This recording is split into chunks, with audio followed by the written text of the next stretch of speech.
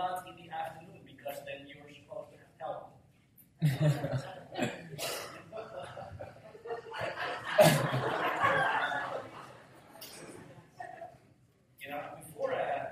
Before I start, let me just kind of reintroduce myself. I've been gone for so long. I've been gone actually for 3 weeks. I got to spend some time. I work for an international company stationed in Holland. So I was there for a week for work, and then my entire family flew in and joined us for an additional 2 weeks. And that was just enough time to drive the family-in-law insane. But we had a good time, and it was really neat to do this. But what I'm really particularly bummed about is that I missed some of the highlights of the church year.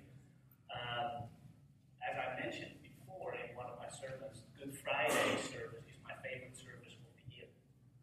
And I just want to, I missed that. And then on top of that, I missed Easter, which is kind of the Super Bowl of the church, right?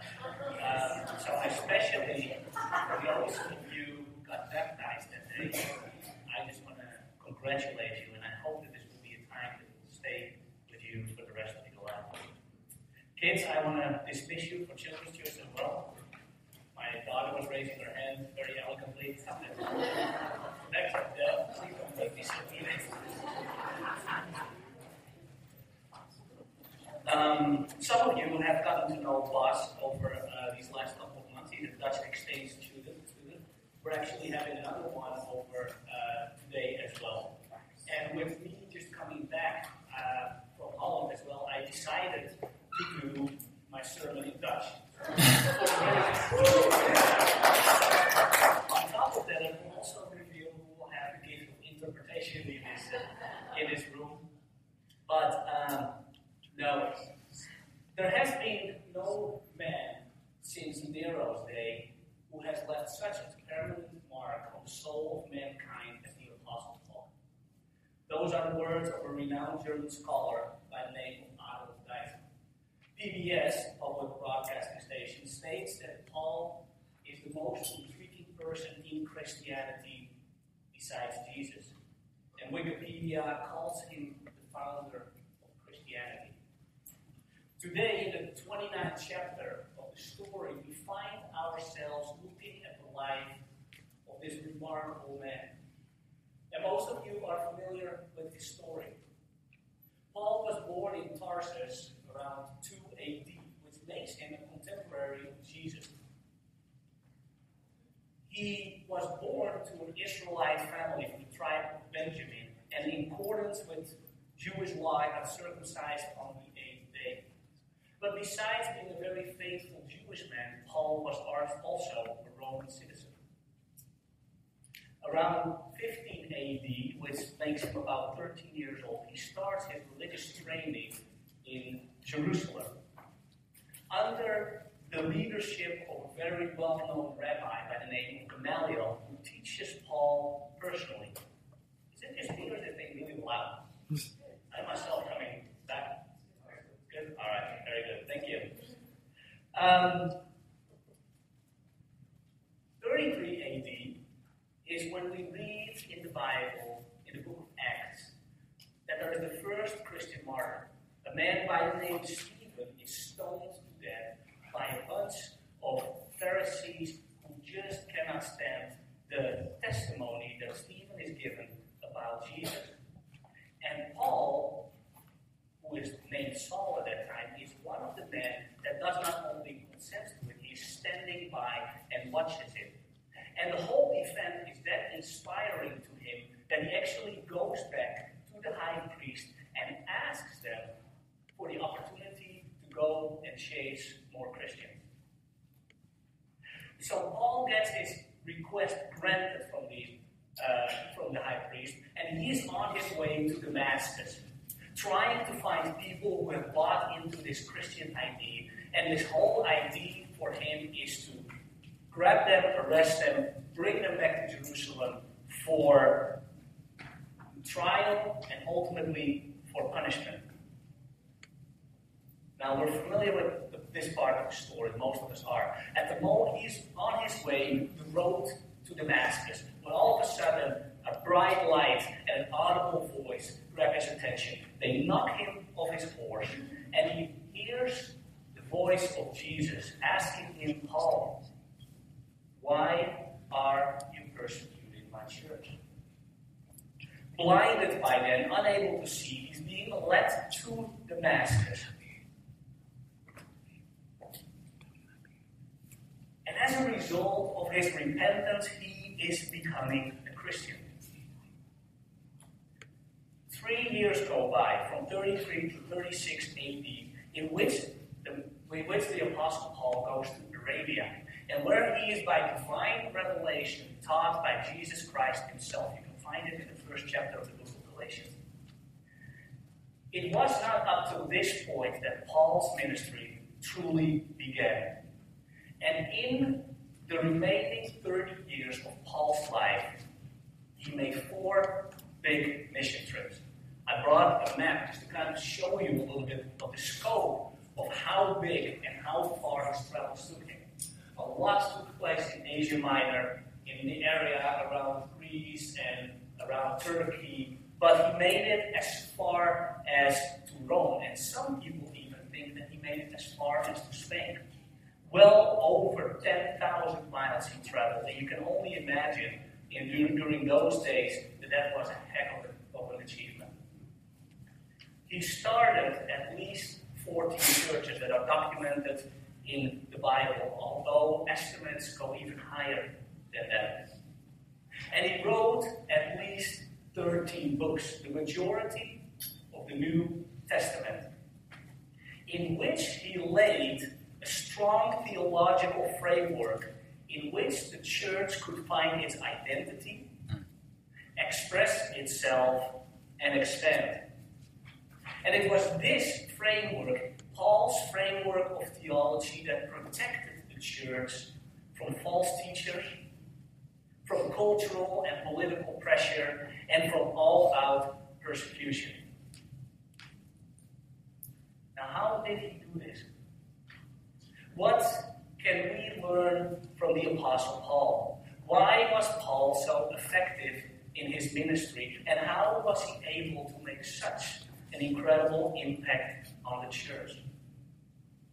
And how can we, in return, make sure that our lives have a lasting impact as well?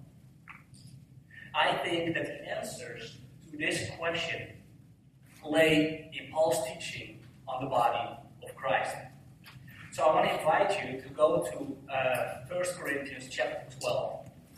I'm going to be reading from verse 4 all the way to verse 30. And I would actually, if you're able to, I would like you to stand as we read. At the end, I will say, "This is the word of the Lord," and you can respond back to me, "Praise be to God." There are different kinds of gifts, but the same Spirit. There are different kinds of service, but the same Lord. There are different kinds of working, but the same God works all of them in all men. Now, to each one, the manifestation of the Spirit is given for the common good. To one, there is given through the Spirit the message of wisdom. To another, the message of knowledge by means of the same Spirit.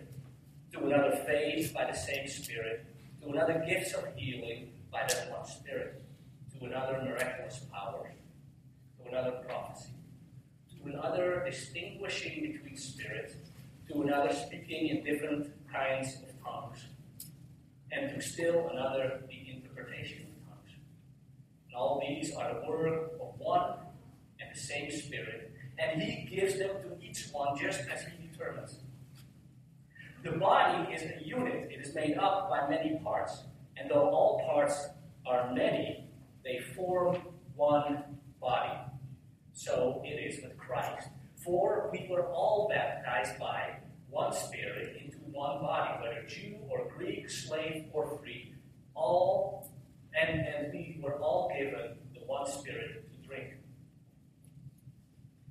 But now the body is not made up of one part, but many. If the foot should say, "Because I am not a hand, I do not belong to the body," it would not be for that reason to cease to be part of the body. And if the ear should say, "Because I am not an eye, I do not belong to the body," it would not be for that reason cease to be part of the body. If the whole body were an eye, where would its sense of hearing be? If the whole body were an ear, where would the sense of smell be? But in fact, God has arranged the parts in the body, every one of them, just as He wanted them to be. If they were all one part, where would the body be? As it is, there are many parts, but one body. The eye cannot say to the hand, I don't need you, and the head cannot say to the feet, I don't need you. On the contrary, those parts of the body that seem to be weaker are indispensable, and the parts that we think are less honorable, we treat with great honor. And the parts that are unpresentable are treated with special modesty, while our presentable parts need no special treatment. But God has combined the members of the body, and has God given even greater honor to the parts that lack it, so that there should be no division in the body, but that its parts should have equal concern for each other. If one part suffers, every part suffers with it.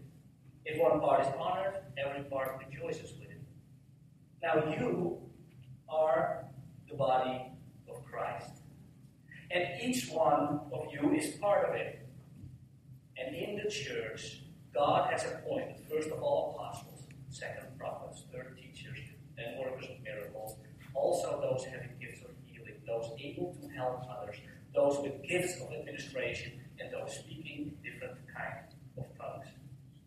Are all apostles? Are all prophets? Are all teachers? Do all work miracles? Do all have the gifts of healing?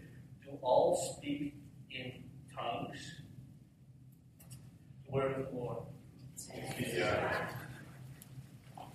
The first thing, and perhaps the most important thing, is that Paul explains that we are part or members of the body.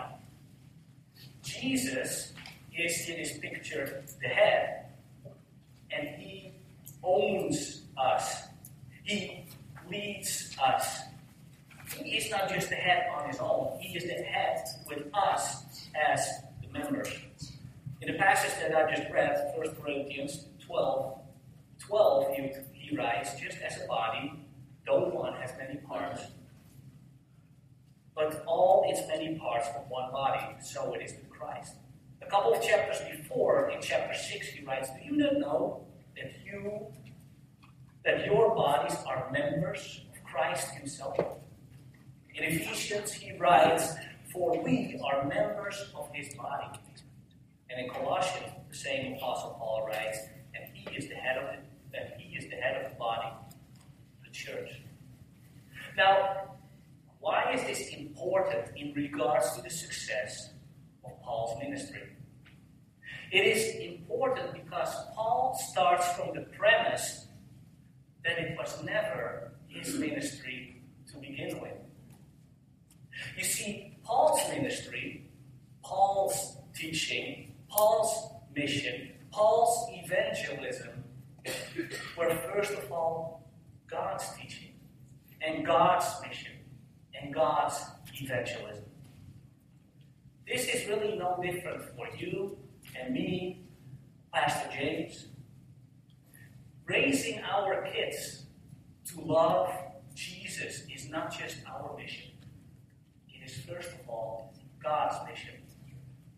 Leading a small group to a deeper level of discipleship is not just your task as a small group leader. It is God's task. Taking the good news into Mexico, Ethiopia, Sri Lanka, Guatemala, and this coming season, this summer, into Burundi and Rwanda is not just the mission of Coast Community Church of the Nazarene. It is first of all God's mission. Serving at the rescue mission is not just our service. It is God's service. Now, let me make this clear. This is not just a matter of semantics. It truly changes the way that we view God, the world, and our role in it. When we realize that we are not just a body part on a mission of our own, but that our contribution is only significant in submission to and under the authority of God, we will live different lives. We will become more fruitful in our endeavors. We will become more secure in our ministry. We will even become more comfortable with our failings.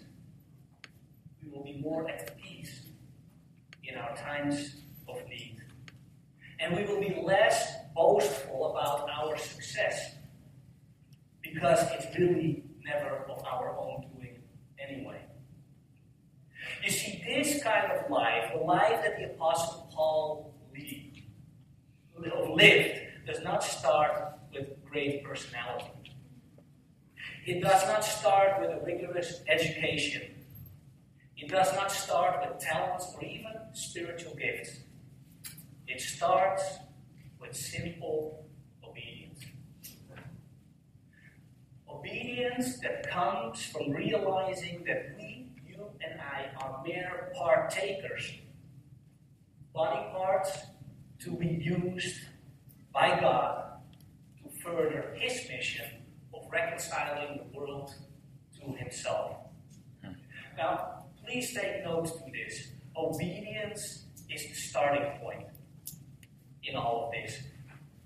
If there is one thing I hope that you will get this morning, it is this very simple idea that all of us live under the lordship of the same God, who expects full obedience from all of us.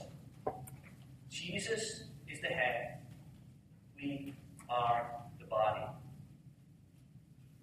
The second thing that Paul makes clear in his teachings on the body, made him so successful in ministry, is that he understood that unity was not just something that would be nice, that would make his life as a missionary more pleasant, that would make the church more fun place to come to. Paul saw a lack of unity, not just as something that impacted human-to-human relationships within the church, but he realized that it impacts, first of all, our relationship with God, and thus our effectiveness in ministry. If you and I do not get along in this church, it is not just something between the two of us. It impacts both our relationship with God, but it also impacts the collective relationship of the body with God. If the foot and the eye have a beef together, the entire body is limping around, unable to see.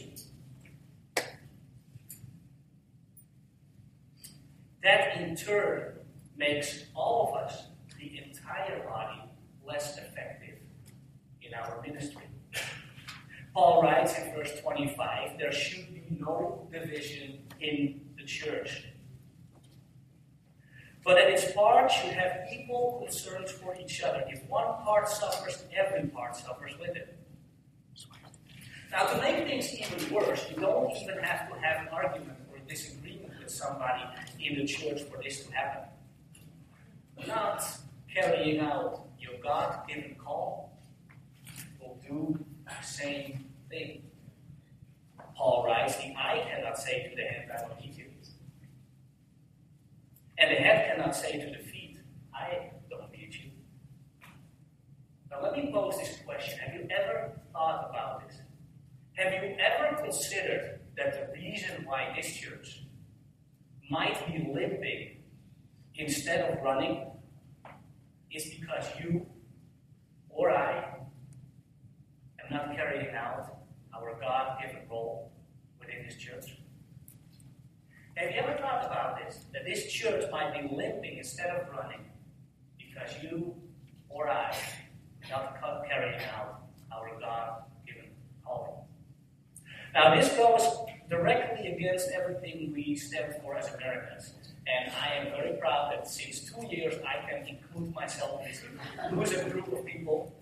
because I got my citizenship about 2 years ago. But this is what we stand for, right? Individuality, personal responsibility, privacy, being masters of our own domain. But Paul tells us that when it comes to carrying out your ministry, it is first of all the head's business, Jesus' business. But it is also the entire body's business. You see, if you or I, and I'm very careful to make sure that I constantly include myself in this as well. So if you or I are disobedient, if we forsake to carry out what we were ordained to do, it is not just something between you and God. The body has an obligation to address this. Let me make this clear, not because you are a sinner and we are not. No, Paul makes abundantly clear that all of us have fallen short of the glory of God. No, to protect the mission and the ministry of the church, of this body, to make sure that this body is not wandering around blind or deaf or without a head. The third thing that Paul points out in his teaching on the body is that we depend on each other. Now, that's obviously closely related to the concept of unity that I just talked about. But when it comes to carrying out the ministry within the church, the sum is always greater than the part. Even outside the church, we have experience with this, right? I mean, we see this in great companies or other organizations that we admire. We see it in the animal kingdom as well. And in case you don't know what I'm talking about, I just brought a commercial from a Belgian bus line to kind of illustrate the concept of that we are truly a lot better together than we are on our own. So I hope you have it.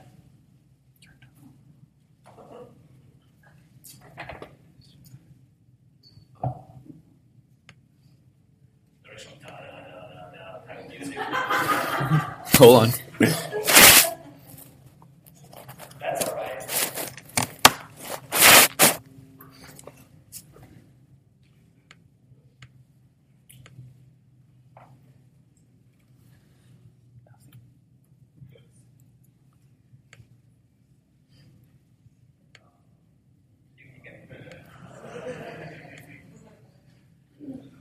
Not going to be any sound.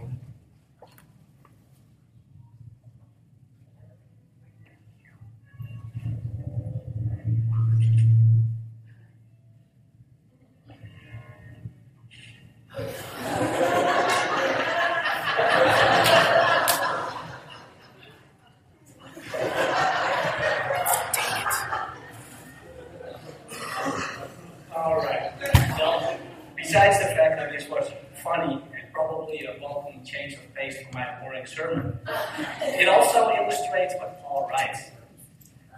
He says, we submit to God and one another in the body We become more than just a group of people. We become an entirely new entity, kind of like the ball of ants, called the body of Christ. An entity that you and I depend on, that feeds us, that teaches us, that serves us, that disciples us, and that from time to time disciplines us. But where we also teach, where we also protect, where we also feed, where we also disciple, where we also discipline. You see, in this body we will be both the givers and the receiver of God's divine grace. The last part that Paul teaches by means of the body analogy is that we are all uniquely equipped. We are all uniquely equipped with different spiritual gifts or special abilities, whatever the terminology is that you want to use. You can find it in verse 7 to 11. Now let me point out a couple of things on the spiritual gifts. First of all, God is the one who distributes these gifts and gives them as he sees fit. In verse 11, Paul writes, these are all work of one and the same Spirit, and he distributes them to each one just as he determines. That means that you or I do not get to pick our spiritual gifts. No less than we get to pick our gender or the color of our skin. The second thing that Paul points out is that everybody has at least one spiritual gift. We do not have all the gifts. In a rhetorical question, Paul asks, are all apostles? Are all prophets? Are all teachers? Do all work miracles? Do all have gifts of healing? Do all speak in tongues? Do all interpret? And the resounding answer to this rhetorical question is no. That is why we need each other. Another important thing that he brings up, all gifts are of equal value. All gifts are of equal value. On the contrary, Paul writes, those parts of the body that seem to be weaker are indispensable. The gifts that you and I get, those divine spiritual gifts, are to be used for the common good, not just for our own pleasure or joy or benefits. He writes in verse 7, now to each one the manifestation of the Spirit is given for the common good. Now, knowing your spiritual gifts and using them in the proper place within the body to the glory of God is a part of being a disciple, a follower of God. If you are not sure what your gifts are, I would strongly encourage you to talk to Pastor James, or Pastor Aaron, or myself. We are more than happy to help you assess them. But Paul knew that everybody in the body had a unique contribution to make. The people in those early churches were not just helping Paul to accomplish his goals. They were not employees or even volunteers. They were partners in carrying out God's mission in the world. Just coming to church was not an option in Paul's world. The idea that the church just exists to feed its members is unbiblical and theologically incorrect. Paul recognized that every believer, no matter where they were old or young, whether they were mature or brand new believers, had a unique role to play within the church. A role that could only be carried out by that one person. In the spirit of John F. Kennedy, Paul encouraged all believers to not ask what the church could do for them, but what they could and should be doing for the church. You see, the church universal, the purpose of the universal church is to carry out the Great Commission, to glorify God. The purpose of the Church of the Nazarene is to make Christ-like disciples in the nation. This requires action and participation, not just consumption. Staying within the walls of a building, huddled together with our own crowd, is just not cutting it. It's really no different for you and me today. We are not just here to be fed or taught, although Pastor James does an excellent job in both of those things. But we are here, first of all, to fulfill our God-given role within the body of Christ.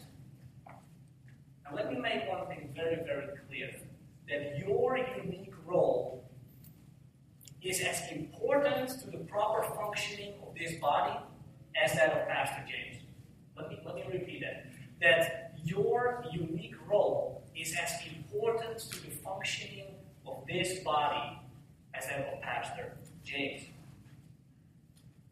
Now, the Apostle Paul had the spiritual gift of teaching. There is no doubt about that. But I think he had another very strong gift as well that is often overlooked, which is the gift of administration. We saw last week that after Pentecost, the church exploded. Literally thousands of new believers were coming in with no real background on how a church was to function, what to do, and how to interact with each other. They needed to go somewhere from here on. Now, things that explode quickly tend to implode quickly as well, but not so with the church.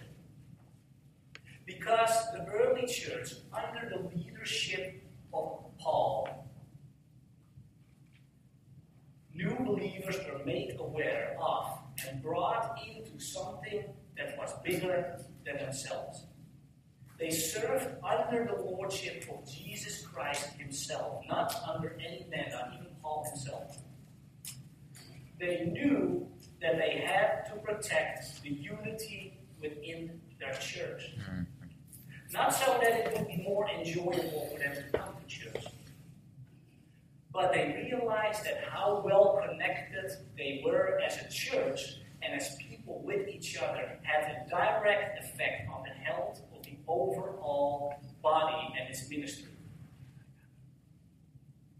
And they were willing to protect this, even by means of discipline when needed, whether they were the giver or the receiver of it. They felt very valued and important since they knew that they had their own special contribution to make to the body. They had their own role to play within the church, a role that could be fulfilled by nobody else but them. They knew that the church needed them as much as they needed the church. Now, Paul, like I said, started many new churches. 14, some estimates go as high as 20. And while starting this many churches is an incredible feat on its own right, what is actually far more impressive is how many daughters and granddaughters and great-granddaughters were birthed from those churches. When Paul left the earth at the end of his life, he did not only leave 14 to 20 church plants, but he had left the DNA of a movement that would eventually spread to such an extent that even the Roman Empire itself would surrender to Christianity. Now this morning we will be celebrating the body of Christ. It's the first of the month, but it also, we've made the vision as a church that through this Easter season, we are going to come to the table on instead of on a monthly basis. So we will be taking communion this morning. Now, in taking communion, we commemorate Jesus' death on the cross and his resurrection from the tomb. We also celebrate, by taking the elements, Jesus' second coming, his coming again. But this morning, I want to ask you to celebrate something else.